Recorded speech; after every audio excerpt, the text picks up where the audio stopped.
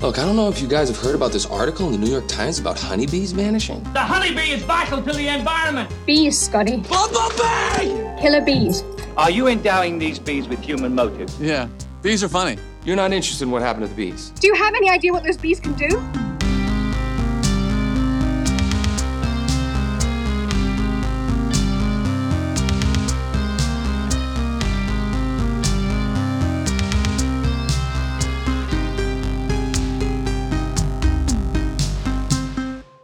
Welcome to Killer Bees. This is a podcast where we profile B-movie and genre film icons. My name is Garrett Smith. And my name is Tori Potenza.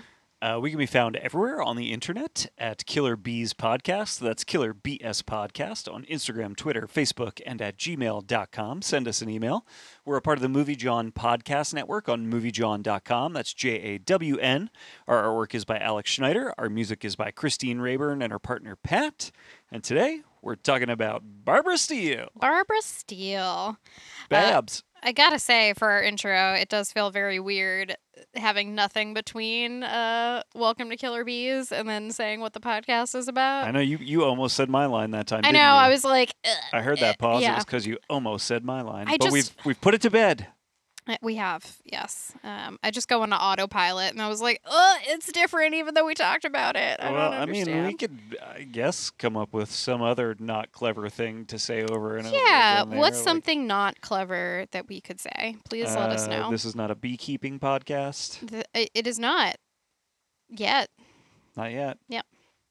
There is a beekeeping horror movie we talked about one time. I know. I think there's like a couple, kind of. Yep. So yeah.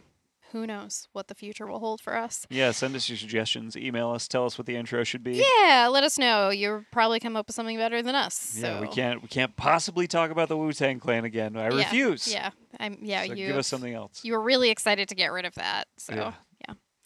At a certain point, I heard myself saying it for like the 40th time, and I was like, I think I'm done doing this. Yeah, I guess that's fair. So yeah, let's jump into our episode. So before we talk about dear old Babs, which I don't actually know if she would be into us calling her Babs or not. What have we watched lately that you would like to talk about? That's a good question. I think I've watched all of the Insidious movies since the last time we recorded. Is that accurate? Yes, I have watched the first two, and I'll let you watch the others without me. Yeah, I liked this whole series. They were all like 3-star movies for me. They never quite rose above that, but I really enjoyed all of them. I thought they each had like something to offer that was like worth me investing in them for. Yeah, the first one I still think is pretty good. Yeah. I feel like when we watched the second one, I was like, I don't need more of this. And then we've watched a couple other like studio horror films of we that watched time Sinister recently. and Oculus. Yes, both of which I was kind of like, meh. Yeah, and I was a little meh on both of those yeah. too. Insidious worked much better for me than both of those movies, I agree. personally. Insidious James Wan is a very good director. James Wan is a really good director, and I really like Lee Wanell. We're a Lee Wanell household. Yes, exactly. And so I went for both of those other later sequels. Which, I love Flanagan, but for some reason, Oculus did not it didn't work quite hit. The way I wanted it to. And yeah, the other one is the guy, Scott Derrickson did Sinister, and honestly, the thing that I disliked the most about that movie, I think, was the way that it looked. Yeah, so. it didn't look great. But that Black Phone Booth movie looks really interesting. Yeah, Black Phone looks awesome. Yeah, Can't wait to see it. Can't wait to see it. Yep. Black Phone Booth would star Colin Farrell, and he's like risen from the dead since his last excursion to a phone booth. You ever see that movie, Phone Booth? I love that movie. I saw it in theaters. I liked that movie too. I did not see it in theaters, but I think it used to be on FX a lot. Yeah, it sounds and right. I watched it every time it was on FX. Yeah, pretty cool movie. Like, I really like that movie. Pretty cool movie. I feel like you're the person where every time I'm like, oh, there's a movie I'm kind of embarrassed about liking, you also love it, which I think is kind of why our relationship works so well. Very willing to confidently be like, that stupid piece of shit, I loved it. Yep. But yeah, I think maybe it's just something about that era of horror where everything feels like a little flat or not great. I don't know. Yeah, I mean, I specifically have avoided a lot of that era of horror, and I think watching Insidious made me go like, oh, all right, let me dig into some of this stuff, and I'm maybe not finding what I hoped to elsewhere, but I did really like those Insidious movies. True. I will watch the 5th one that supposedly Patrick, what's his last name? Oh, I forgot. Is directing. Wilson. Patrick Wilson is directing. So on Easter, Garrett decided to spend some time with his family, and I decided not to because I don't give a fuck about Easter at all. And so I thought that sentence was going to end with "Don't give a fuck about your family at all." I was like, whoa, all right. It's all coming out right now. No, love your family. Don't care about Easter or pretending I care about Easter in front of people that are older than me. Yep. So instead, I watched some of the Nunsploitation collection from Severin that Garrett got me. And I was very excited about it, and then realized that some of these Nunsploitation movies were way crazier than I had expected. My favorite, which was called Images in a Convent, was like softcore porn. Like there was so much sex and very little plot, but a lot of melodrama. So it just worked. Really worked for me for all of that. Like one nun gets caught like trying to like be with another nun, and so she gets like whipped, but then she and that nun start having sex. It's like so wild. That's awesome. Yeah, I was great. Like, what is happening? Great movie. Hell yeah. And then Christiana Devil Nun was the other one I watched, which was also pretty fun. Not as good. Images in a Convent is like a really solid movie. All right. But yeah, that was my very blasphemous Easter. Yes. Fair, yes. Yeah, I like that you spent your Easter that way. I wore a Mandy shirt from like the movie Mandy, and my mom noticed that like what's that guy's name, Sand or whatever, the folk singer cult leader guy. Yeah. He's like posed as if he's like on the cross on the shirt that I have. Oh shit. And so my mom was like, "Oh, you wore an Easter shirt," and I was like, "Yeah." You just let her think it was an Easter shirt? She figured it out pretty quickly. Like she took a second glance immediately and was like, "Wait." Oh, that's really funny. I didn't even think about that. Like as your Easter shirt. That's really hilarious to me. Yeah, I mean, it is about a man that literally does kind of get crucified and rises from that crucifixion to seek vengeance. Yep. And, crushes a religious leader's head in. So, yeah. Incredible movie. Really great stuff. We also watched Antiviral, which is actually really solid horror for being a 2012 movie after I just dissed that particular era. So the one problem I think with this was that we watched it on like one of the streaming services that has ads. I don't think it was Tubi. It was like Pluto or one of the others, and it had like a lot of ads. So many ads, and I think that Antiviral is like very specific in its pacing, and so the ads really fucked that up. Yeah. But that was I thought a really great movie. I think Brandon Cronenberg is a fantastic director. I loved Possessor. It was like my favorite film of the year it came out. That movie kicks ass. And Antiviral, I think, is also very up there. So I immediately bought it on Blu-ray just so I could watch it sans ads, because I feel like that will make a very big difference in a rewatch. Yeah, that's a good idea. Because, I liked that movie. I didn't love that movie, but I agree with you that it got hard to invest in with all of the big, long ad breaks. Yeah, I think he's very specific in his pacing, which is something I noticed in Possessor, too, especially on rewatches. So, yeah, do not watch with ads. Yeah. Anything else you want to talk about? No, I think that covers it. Cool. Well, then let's talk about Barbara Steele. So Barbara Steele has 66 acting credits and 9 producer credits, according to IMDb. I feel like this was an interesting person as I was doing research on, because Barbara Steele in my head is like a Hammer horror queen, which isn't necessarily true. Right. She was very much boxed in because of her look and the types of films that she did. And because of that, actually retired from acting for quite some time. Yeah. So It is interesting. I feel like hearing from some of these actors and actresses who have like been working in genre films and do get a little bogged down by the typecasting and like kind of have to find like their own way to process that or deal with that. I think she eventually kind of comes into the fold of like knowing that she is someone that like has this scream queen kind of status. Right. But it is very interesting to learn that. And so I picked this quote from her that I thought was kind of interesting. She says, "I usually played these roles where I represented the dark side. I was always a predatory bitch goddess in all of these movies and with all kinds of unspeakable elements. Then, what is life without a dark side? The driving force of drama is the dark side. These women that I played usually suffered for it, and I guess men like that." Which is like an interesting, I don't know, like look into the monstrous feminine kind of archetype, I think, for her. You mean the predatory bitch goddess Yes, archetype? which I think we probably just need to use that term more in our society. Yeah, get what's that website you like? Yakitori Boy, get them on a t-shirt. Oh, yeah, true. So Barbara Steele was born December 29th, 1937, in Birkenhead, Cheshire, England. Very English names. Yeah.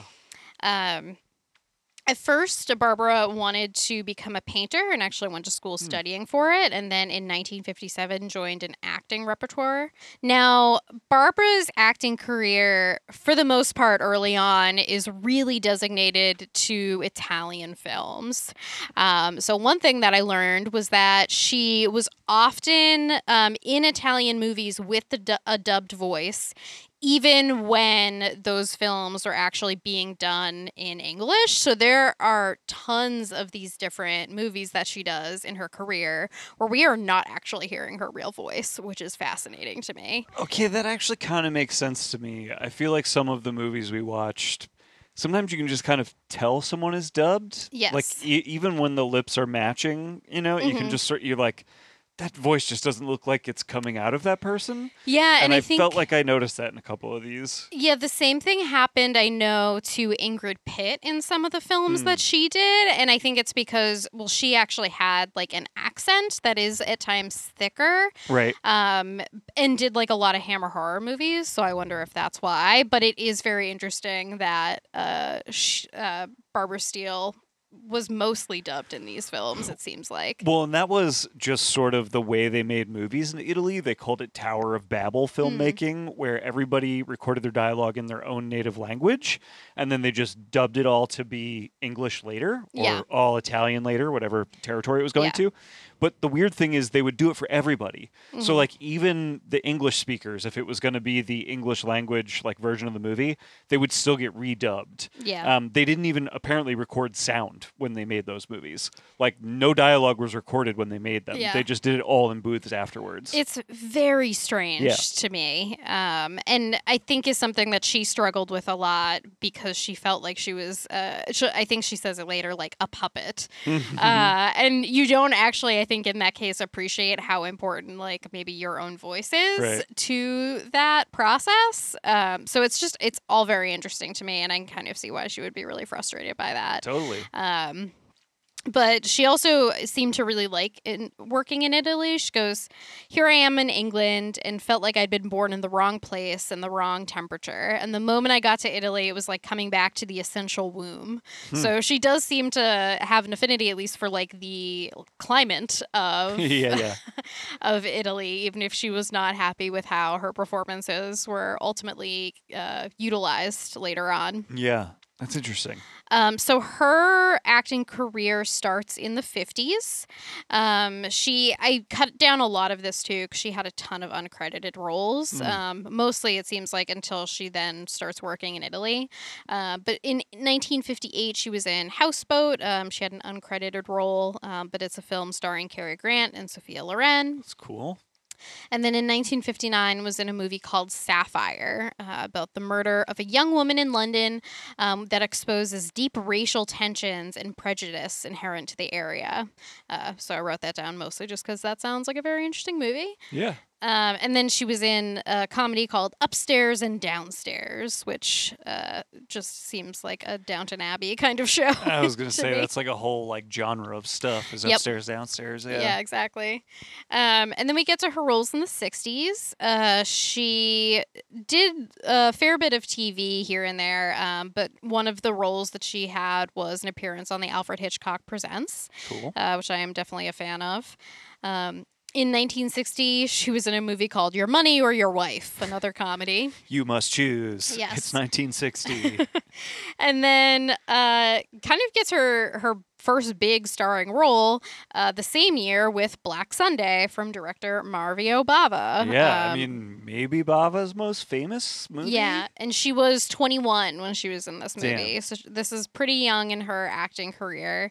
I had seen this for the first time like last year, and then we rewatched it together because I know you were on a Bava kick anyway, and I I've been felt like watching you would a like lot this. of Bava movies, and I did really like this. This is like definitely among his best movies. Yeah. It's really cool to see him working in black and white and realizing like, because like color is one of the things that Bava is kind of famous for. He makes these like really gorgeous Technicolor movies, and so seeing him work in black and white and realizing like, oh, it's not like just the color that's Yeah. doing everything in Bava's frames. It is how he's framing things. And like really good practical effects with the Yeah. black and white too. Like there's some really creepy moments in this movie that really stick out in my brain as being like technically like very interesting to watch. Totally, yeah, and like effective horror Yeah. too. Yeah. But you're right, like the color is something that always seems so inherent to his films. Yeah, like important to what he's doing on the screen, but Yep. a lot of it is his framing, it's his use of light and shadow, and all of Yeah. that is like very apparent when he's working in black and white, which is really cool to see. Yeah, and I think this maybe got a like keynote release or something recently. Like it looks really good. Like the version we saw of it was great. And I mean, she's fantastic in it. She gets to play two roles kind of because she's like essentially like a witch that was killed and comes back from the dead, but then like one of her ancestors looks exactly like her, so she gets to play this like nice, like I think she's royalty, like this princess character, Yeah. A and fair then, maiden. Yes, a fair maiden, and then also gets to be a witch bitch. Yes. And she's so striking looking. There's like something about her face that like Yeah, you do feel like you're looking at some sort of like mystical she has creature. intense eyes. Yeah.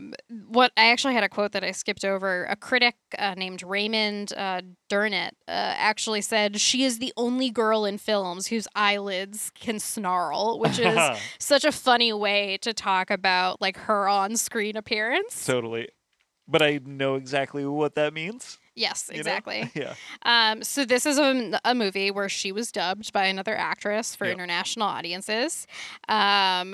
I guess that she and one of the other actors were fitted with vampire fangs, which Oh. is an interesting part of this, where I feel like they do refer to them as vampires, do. but then it's also something about the witch hunts. So like Yes. there is an interesting like Like blurry. Bava hadn't even decided like what his Yeah. movie was going to be about yet. Yeah, there's like an interesting like blurred area of like what like supernatural thing are we doing Yeah, here? yeah. Because it is a little bit of both. So they eventually decided against the vampire fangs, but there are Interesting. apparently some publicity photos you can find where they are wearing them, which I is do funny. kind of think this movie and story makes more sense as a vampire story, personally. Yeah. Yeah, because there's certain elements they talk about, like Yeah. there are like vampiric like bloodletting kind Yeah, yeah. of moments and such, but yeah, it is very interesting that way. So one thing I found was that she and Bava had some difficulty working together on this film. She sometimes refused to come to set because she did not like the way her wig fit or the fact that her cleavage would be shown.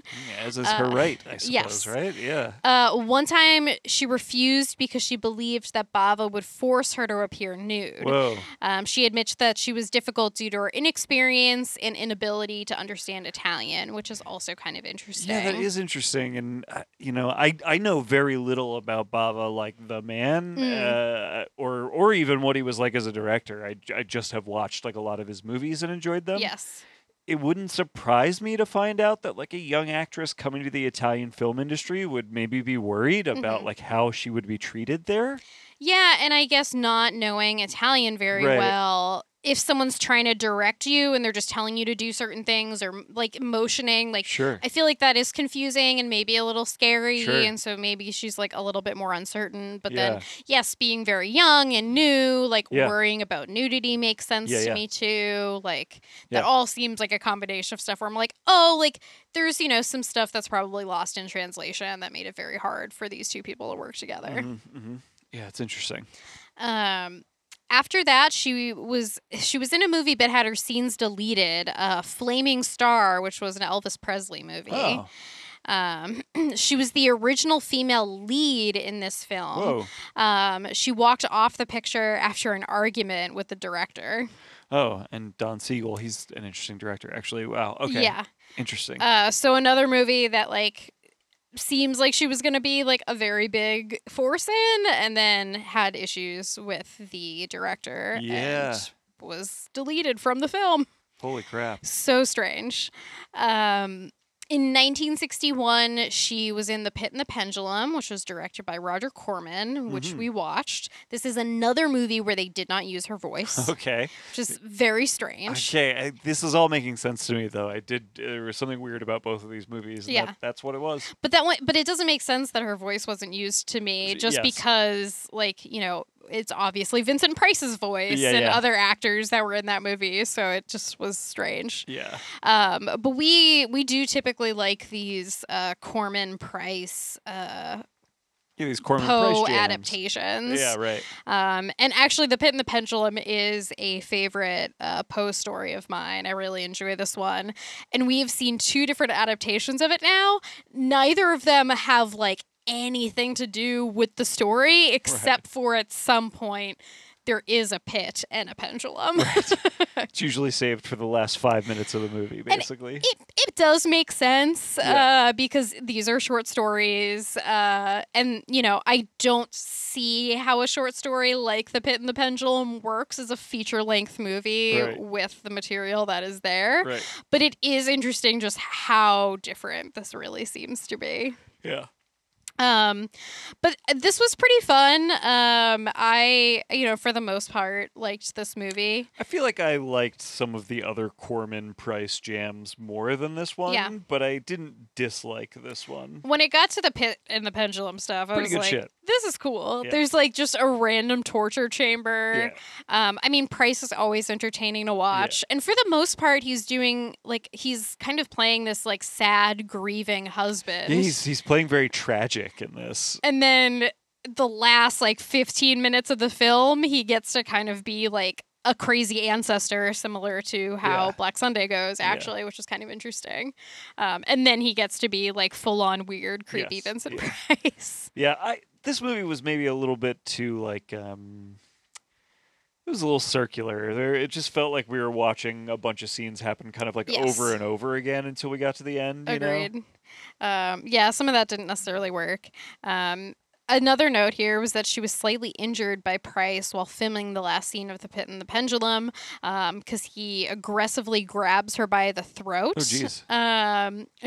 But she shrugged it off because the scene comes off looking really good. But I do know exactly the scene now that Yeah. I read that. I was like, oh, yeah. It's interesting that through these early roles in her career, she's like having a lot of trouble settling in with the people that she's working. It seems like she's describing basically feeling or being in danger, like on most of the sets that she was on Which, in her early like, career. Women in Yeah. the film industry, Right. that doesn't necessarily surprise No, me neither. I know, yeah. Yeah. And it is unfortunate that those things kept happening, Yeah. but it also seems like she is vocal about these incidents too, which is pretty interesting. Yeah.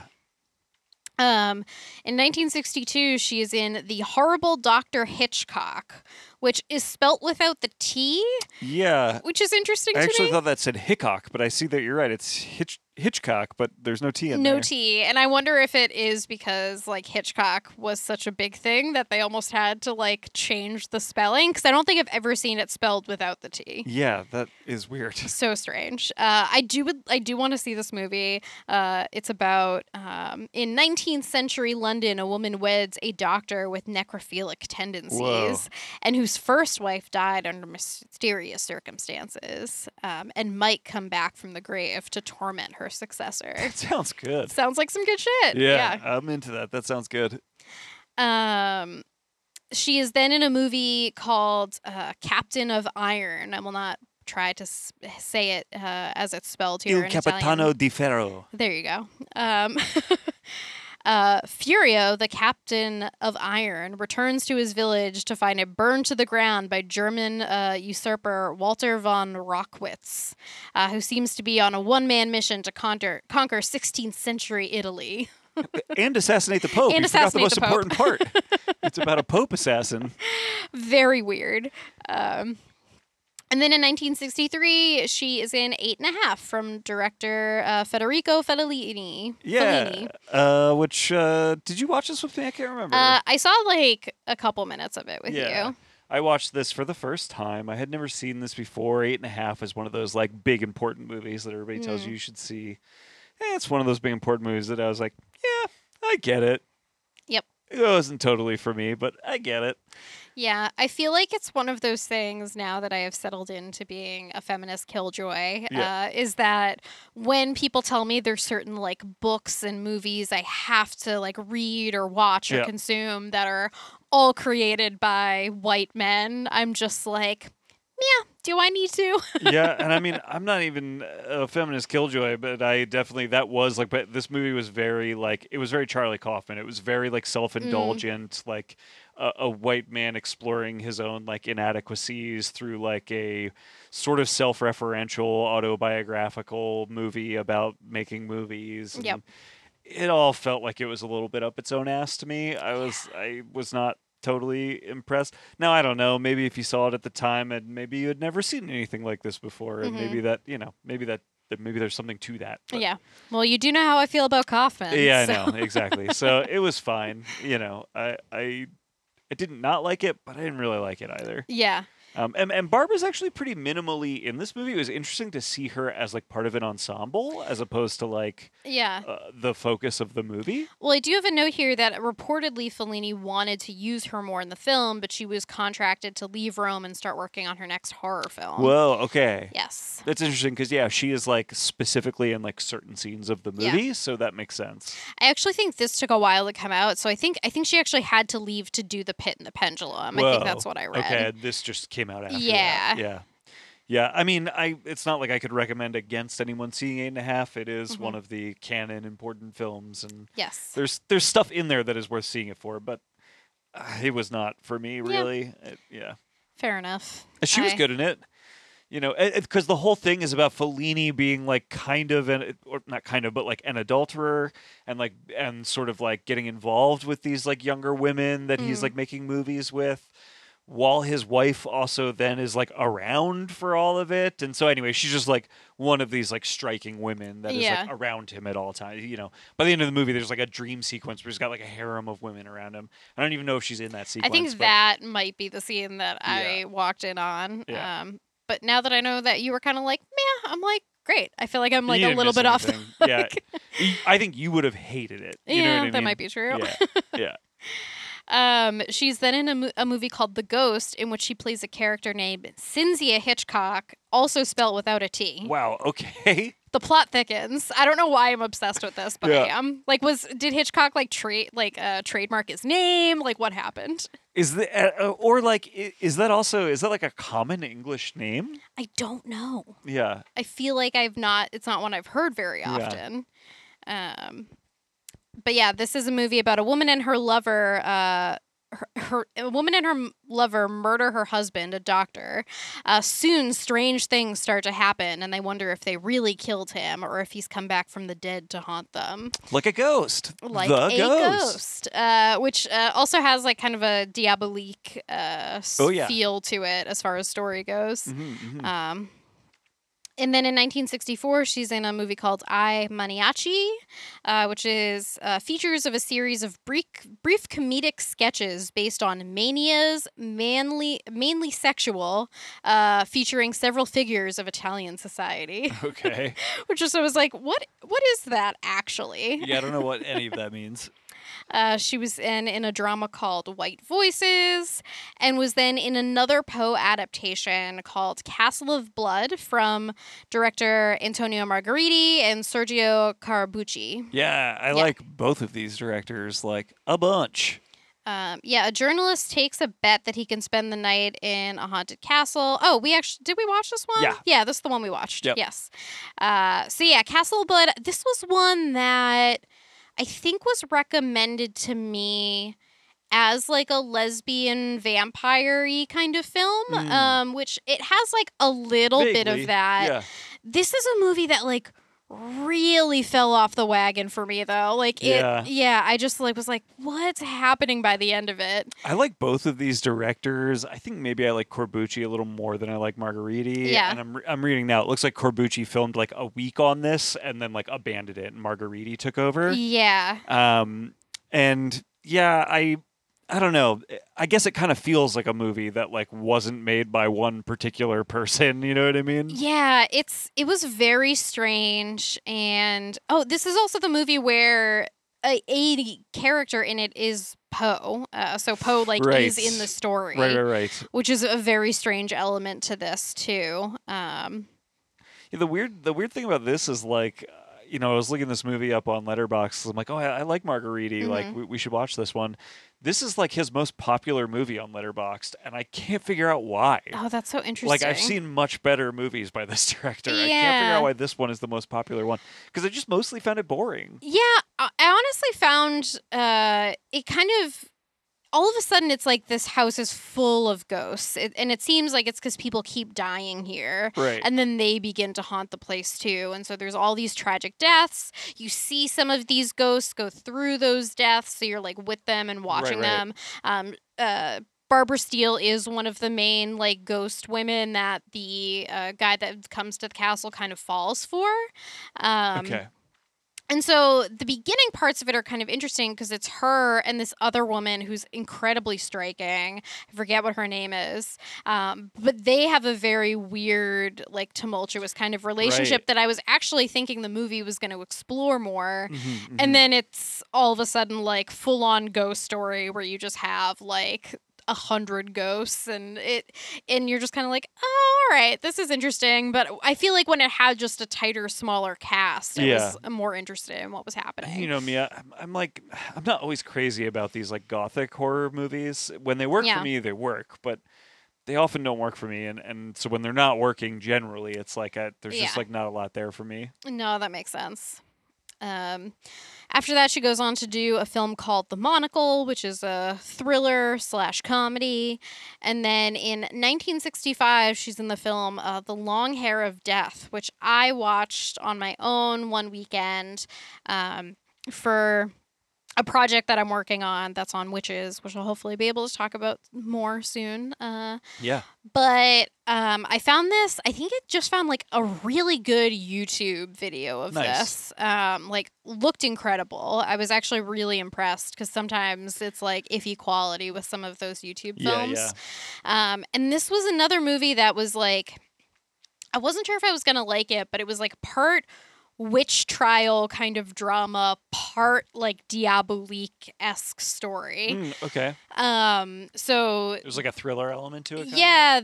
The main story is that the character Barbara Steele plays, her mother was executed for witchcraft. She was blamed for the death of some noble, is executed for it.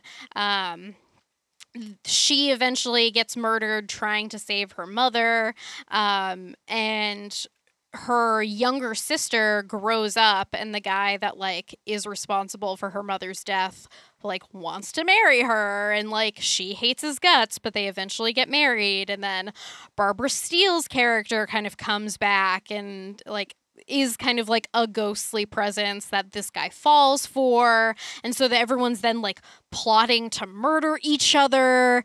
It's really weird, and I was kind of like, oh, I didn't think this was going to be this kind of movie once we get to like everyone's plotting each other's murders. But then the ending of it is like fantastic. Okay. It comes back around really on its like central like witch hunt kind of thesis about like, you know, men in power are the reason that like all of these women were murdered during the witch trials. Cool. All right. And there's some really good vengeance that happens at the end. Fulfilling. Sounds fulfilling. Yes, I like really came back around on this and was like, oh, this movie actually rocks. Okay. So it seems like one that not a lot of people have seen. But like I said, it's available on YouTube. There's a really good copy, so you should check it out. Yeah. Love it. That's a good recommendation. And then she was in a movie called Terror Creatures from the Grave. Great title. Great title. A lawyer arrives in a castle to fix the estate for its recently deceased owner. The owner's wife and daughter reveal that his spirit wanders the castle with evil intentions. Of course. So many evil castles, which brings us to her next movie, which is called Nightmare Castle. A woman and her lover are tortured and killed by her sadistic husband. Also seems kind of interesting. Yeah. And then in 1966, she is in a movie called She Beast. Awesome. Newlywed English tourists go to an eccentric Transylvania count, and they work together when... Oh, this is actually like totally confusing the way this is written. Here, I can read it. A newlywed English tourist and an eccentric Transylvanian count must work together when the former's beautiful wife is made the bodily host of a horrific witch. There we go. I was like, there are so many words in this, and I cannot read them together. And then she is in a movie called An Angel for Satan, which I feel like I saw a couple stills of this movie that looked really cool. Okay. And I was like, ooh, I might want to check this out. But it is like another period drama that is like a woman like who seems to like be under superstition by the townspeople, and then there's like malicious things happening. So very much like standard 19th century period dramas. It's a pretty funny title, An Angel for Satan. I love it. Yeah. Oh, and then I think this one sounded cool too. In 1968, she's in a movie called The Crimson Cult. That is a great title. Starring Boris Karloff and Christopher Lee. I'm in. Sold. So, yeah, totally wonderful. Gotta check it out. I think it's another kind of witchy film, and it's got cult stuff, at least from the title, so I'm very into it. Yeah, cult stuff, Karloff and Lee. Let's do it. And then she's in a TV movie called Honeymoon with a Stranger that stars Janet Leigh. Oh, okay. Which I feel like I don't ever hear about a lot of Janet Leigh movies besides Psycho. So I was like, oh, I got to add this in here. So it's around this point that she gets really sick of being typecast in horror movies. Yeah, I mean, this is literally all horror movies. Like All pretty horror much everything movies. that we just talked about is a horror movie. She says, I never want to climb out of another freaking coffin again. She goes to the United States, meets a screenwriter named James Poe, gets married, and they remain together for several years. Around this time, 1969, he actually wrote a role for her for a film that he did called They Shoot Horses, Don't They? Yeah, that's like a very well-respected movie. I would really like to see that. The role ended up going to Susanna York, and Barbara wouldn't act in movies again for about 5 years. Damn, I wonder what happened. I wonder like how she didn't get the role that her husband wrote for her. Right? And it's interesting because, like, between this and then the Elvis movie that she had scenes deleted, it seems like she was maybe on track to kind of break into other genres and do some of these other types of films. Even getting into 8.5. 8.5 is like the one movie on this list that is not a horror movie, but she ends up not getting to have as significant as a role as she's supposed to because she has to go make another horror movie. Yeah. And I like cut some stuff out of this that was like, you know, there were other like period dramas and things like that, but a lot of them she either had like really minor roles or didn't seem to be have like a credit necessarily. So I just didn't put them in there. But it's interesting just how her career shakes out at this point. When we get to her career in the 70s, she was on The Night Gallery, which was Rod Serling's show after The Twilight Zone, which I really love, so I'd love to check that out. And then in 1974, she was in Caged Heat from director Jonathan Demme. Yeah, I really want to see this. Jonathan Demme is, a great director. He made Stop Making Sense and Silence of the Lambs, among other things. Yeah. Which I was like, it's so interesting that Demme does Silence of the Lambs and like starts with things like Caged Heat. I know one of his first movies is a women in prison movie. Yeah, like what the fuck is this? Yep. So yeah, it's a women in prison movie. A group of inmates come together to combat the repressive and abusive policies of the warden and the corrupt prison doctor. Barbara Steele plays a wheelchair-bound warden, which is very interesting. One of the pieces I was reading about her career, so the person was just like, she was miscast. A few years before this, she would have been playing one of the beautiful inmates. Right. Like, why is she playing this like old warden? Yeah, This doesn't make any sense. And then in 1975, she was in Shivers. David Cronenberg. I love Shivers. I was thinking about this movie the other day, like how much I really like this one. Yes. Like it's weird to me that, sorry to Rabid and all of its Rabid fans, but Rabid is one of the ones that does not work for me that much. Yeah. And I feel like Rabid seems like people's go-to early Cronenberg over Shivers, and I am way team Shivers on that. I agree. I think Shivers, of the two, I think Shivers is definitely the better movie, and I think has more interesting... There are a lot of interesting ideas in Rabid, but it just doesn't necessarily work as well. I feel like maybe some of his ideas are a little bit more formed in Rabid, but the overall like plot and story is just more fun when it's confined into this like tiny apartment complex that we're dealing with. Yes. I really love that setting. But yeah, like she is one of the really memorable roles in this, even though like I kind of didn't put it together that she was this character until I was putting the notes together. But like I always feel like Cronenberg films have really interesting female characters, and not even necessarily like strong female characters or really like representative ones, but they're just interesting. And her character was very much that like, oh, she's bringing something like really wild to her performance that I really liked. Well, we've talked about that before, where it's like men in Cronenberg movies are generally like the most bland characters in the movies. Yeah. That changes a little bit as you get deeper into his career, but it's usually like very interesting women, extremely bland men. Yes. I have always found that very interesting in Cronenberg films. Yeah. And I feel like part of it is that he just like never found...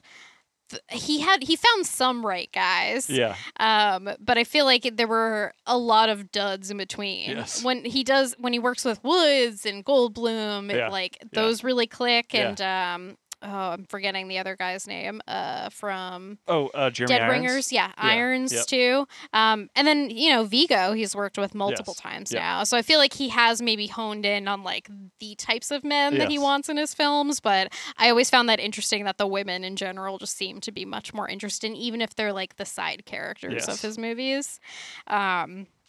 Now, I knew about this piece of trivia, but again, didn't connect it until later that it was her. So the lead woman in this film had trouble crying. So Cronenberg was using onions to help her produce tears. Okay. It worked, but the camera was out of focus when that scene was shot, and they were out of onions. So her name was Susan Petrie, I think. Okay. She agreed to let Cronenberg slap her in the face to get her to cry. Apparently, he slapped her until her face went numb. Oh my God. Barbara Steele, the other actress in this scene, was not informed and thought that David had been beating her. After the last take was finished, she confronted Cronenberg, apparently holding him off the ground by his collar as she shouted at him, threatening to beat him up. Oh my God. It said, scared, Cronenberg told her what really happened, and they eventually go on to have like a laugh about it. She says she does not remember this moment, and she even said something like, oh, me picking him up sounds so masculine. I feel like I would have slapped him. And I was just like, no, the thought of her picking Cronenberg up and screaming at him is hilarious to me. It's amazing. What a crazy story, like top to bottom. Oh, I know. I really enjoyed that. I remember like when I wrote about Shivers a few years ago reading that and then being like, oh, damn, I'm glad I get to bring this up. Well, now you have all this extra context of like she at least it seems like Barbara herself felt like very threatened on many movie sets, and so being present for something like this was probably some sort of fulfillment of like all of her fears, and you know what I mean, like. And I feel like she seems to me, and I never heard her described this way in what I was reading, seems to me like someone that would be described as like a difficult actress or difficult working with. Yeah. And I thought a lot about like Shannon Doherty, who like also has some of these stories, but a lot of them involve her like defending like other women on crews, and I'm just like, yeah, it's because they were standing up for themselves and other people around them, and they were difficult. Exactly. So yeah, after Shivers, she does a movie called The Spacewatch Murders. Spacewatch.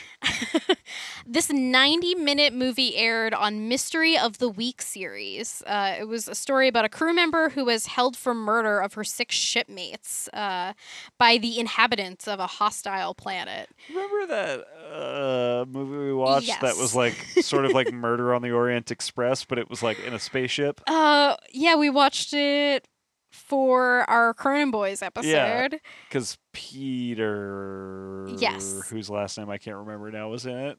Dvorsky. Yeah.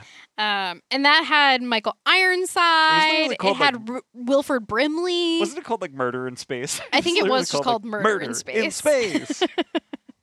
It sounds amazing. Yeah. She was then in a movie called I Never Promised You a Rose Garden, but her scenes, again, were deleted. This sounded interesting, though. A disturbed, institutionalized 16-year-old girl struggles between fantasy and reality. Okay. In 1978, she's in a movie called Pretty Baby, starring Brooke Shields, Keith Carradine, and Susan Sarandon. It's a good cast. About a teenage girl living as a prostitute in New Orleans in 1917. Ooh. That sounds rough. And then she is in Piranha, directed by Joe Dante, starring Kevin McCarthy and Dick Miller, which we have also watched. Yes. We did not watch it under the best circumstances. No.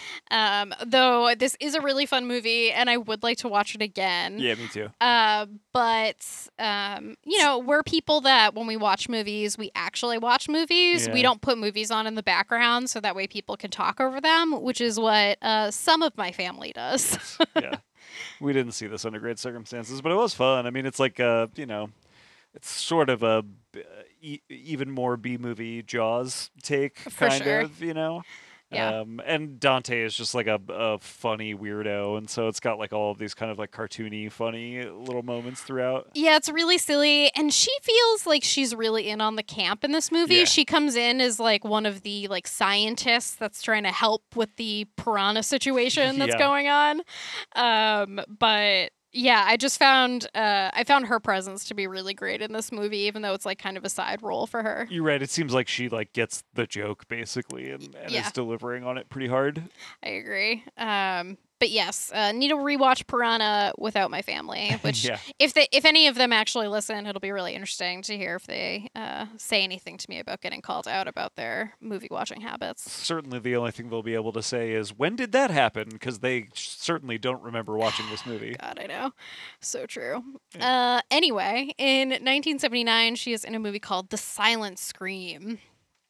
During her first semester at a college, a co-ed finds housing at a seaside mansion where, following the death of a fellow student, she becomes entangled in a murder mystery surrounding the property and its secretive tenants.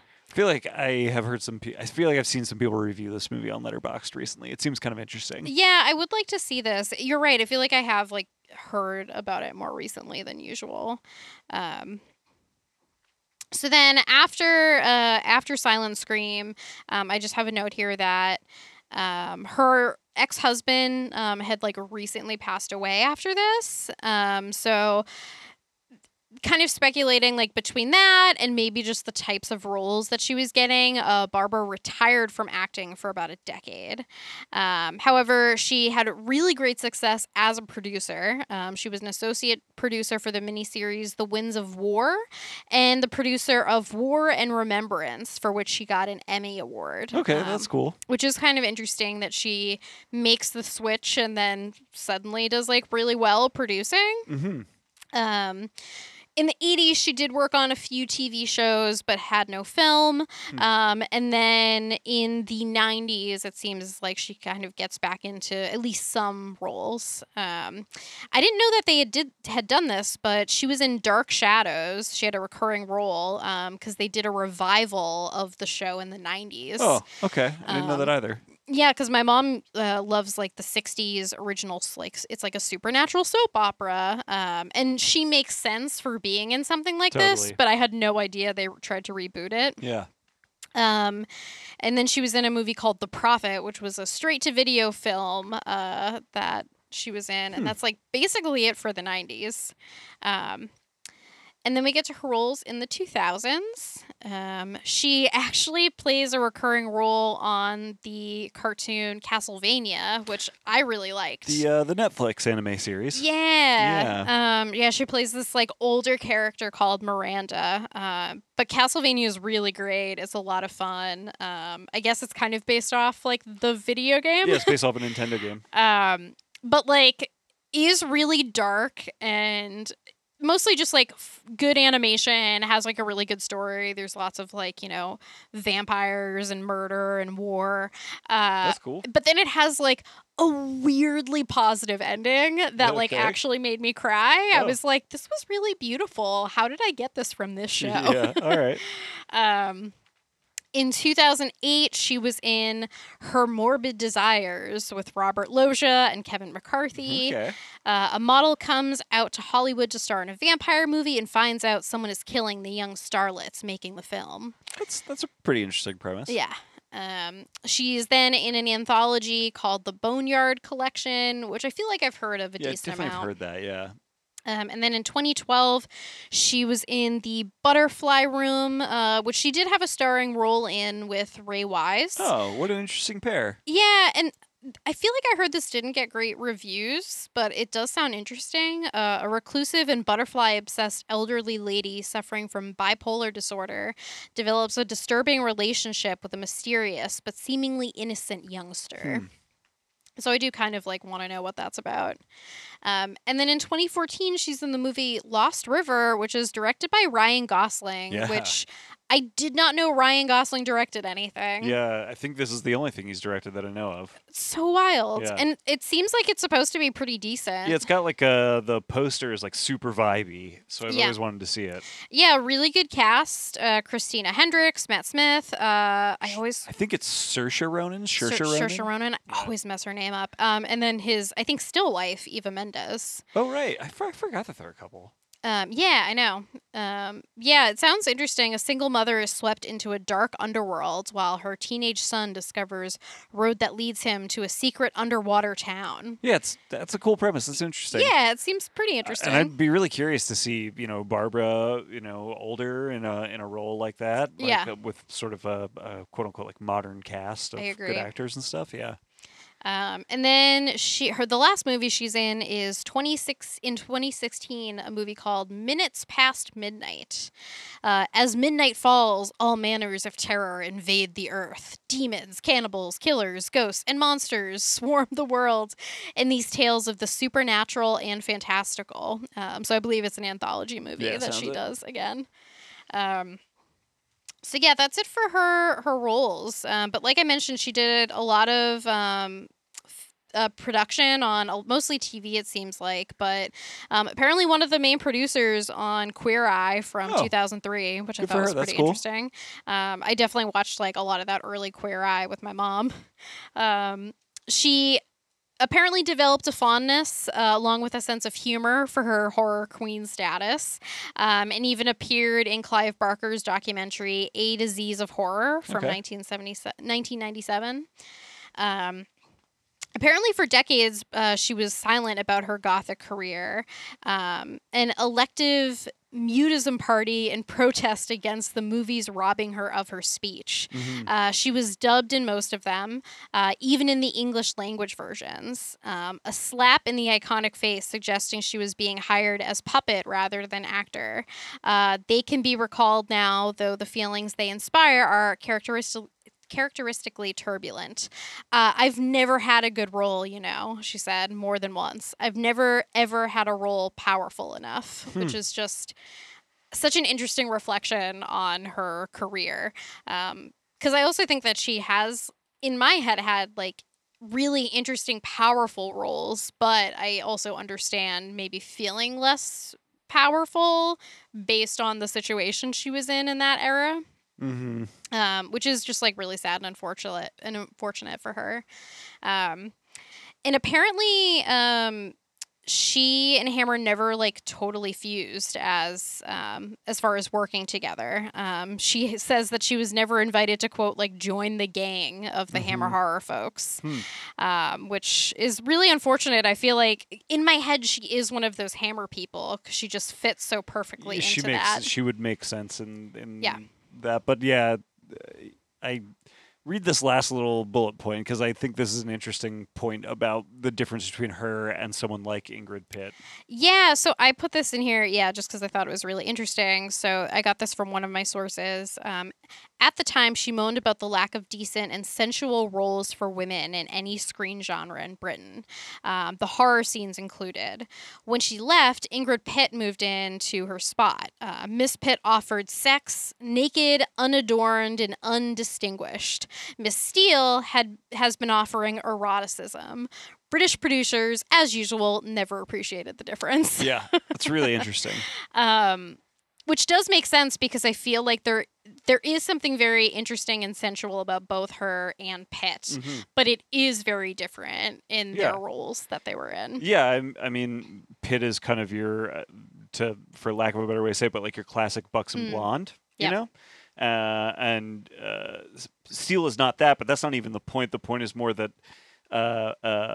Pitt is a classic buxom blonde in the sense that she is like a bombshell. She is like allow me to present it all for you. Yeah, you for know? sure. And I think the point here is that Steele is maybe a little more mysterious, is willing to keep some of that mystery alive, and that in and of itself is she's calling it eroticism versus just sex. And then at the same time, both of these women are like several times robbed of their voice in films, which is also just a really interesting I mean that's not even really a slight on Pitt. It just is an interesting difference between what they sort of offer to the screen. For sure. Yeah. And it's also interesting, like, considering how much she kind of, like, struggled at this time. But I feel like what she says about, like, the British film, like, industry at the time is something we've heard from other people, too. And why it seems like a lot of people went to places like Italy to do films, because there was at least something kind of interesting going on there during the 60s and 70s. And I feel like we've noticed that even watching some of these older films, like, there are times where we're watching these films and I'm like, I can't believe I'm seeing like tits right now. I feel like this doesn't feel right for like gothic horror. Right. So it was interesting how frequently that happened, like in some of these films of hers that we saw. Yeah, and I mean, it also goes back to like her thing about being a young actress and getting involved in the Italian film industry, and I can understand why she would have been afraid that was maybe what they wanted out of her, because that is what they're doing. They're going like, we'll do what the Americans are doing, but we'll put lots of tits in it. Like, you know what I mean? It's like 100%. So that is our Barbara Steele episode. Hell yeah. It was fun to like discover her career. I feel like she's somebody I was like aware of, but never really like thought about in any kind of specificity, you know? I think sometimes I get her confused because there is another Hammer horror lady, and that's, I think it's Barbara Shelley. So sometimes I get them confused in my head, but it is interesting that, I don't know, her career was much more interesting and different from what I thought it would have been, given, I think her screen presence just in and of itself is so amazing and intense that it is unfortunate that she did not get as much as she wanted to out of her career. Yeah, it feels like we were robbed of like a pretty significant screen presence that would have done well in lots of other kinds of roles. Yeah, for sure. All right, well, let's wrap this thing up. Let's do it. Let's get out of here. Yeah, let's get out of here. Oh, I guess we got to plug things, right? Yeah, plug it. If people want to find us on the internet, they can find us at Killer Bees Podcast. That's Killer BS Podcast, ever online. Send us an email, killerbeespodcast@gmail.com. You can find me on Letterboxd at Philadelphia. That's with an F. That's also my Twitter handle. Yes, and you can find me on Twitter and Instagram. I am the Neon Banshee, writing for Movie John. Also have like several exciting movie-related writing things coming up that I cannot talk about, but I cannot wait to share once I am able to. Yeah. Yes. Yeah, check out the Killer Bees Twitter page for updates on that kind of stuff. Yes, for sure. Yeah. Cool. All right, let's get out of here. All right. Buzz. Buzz.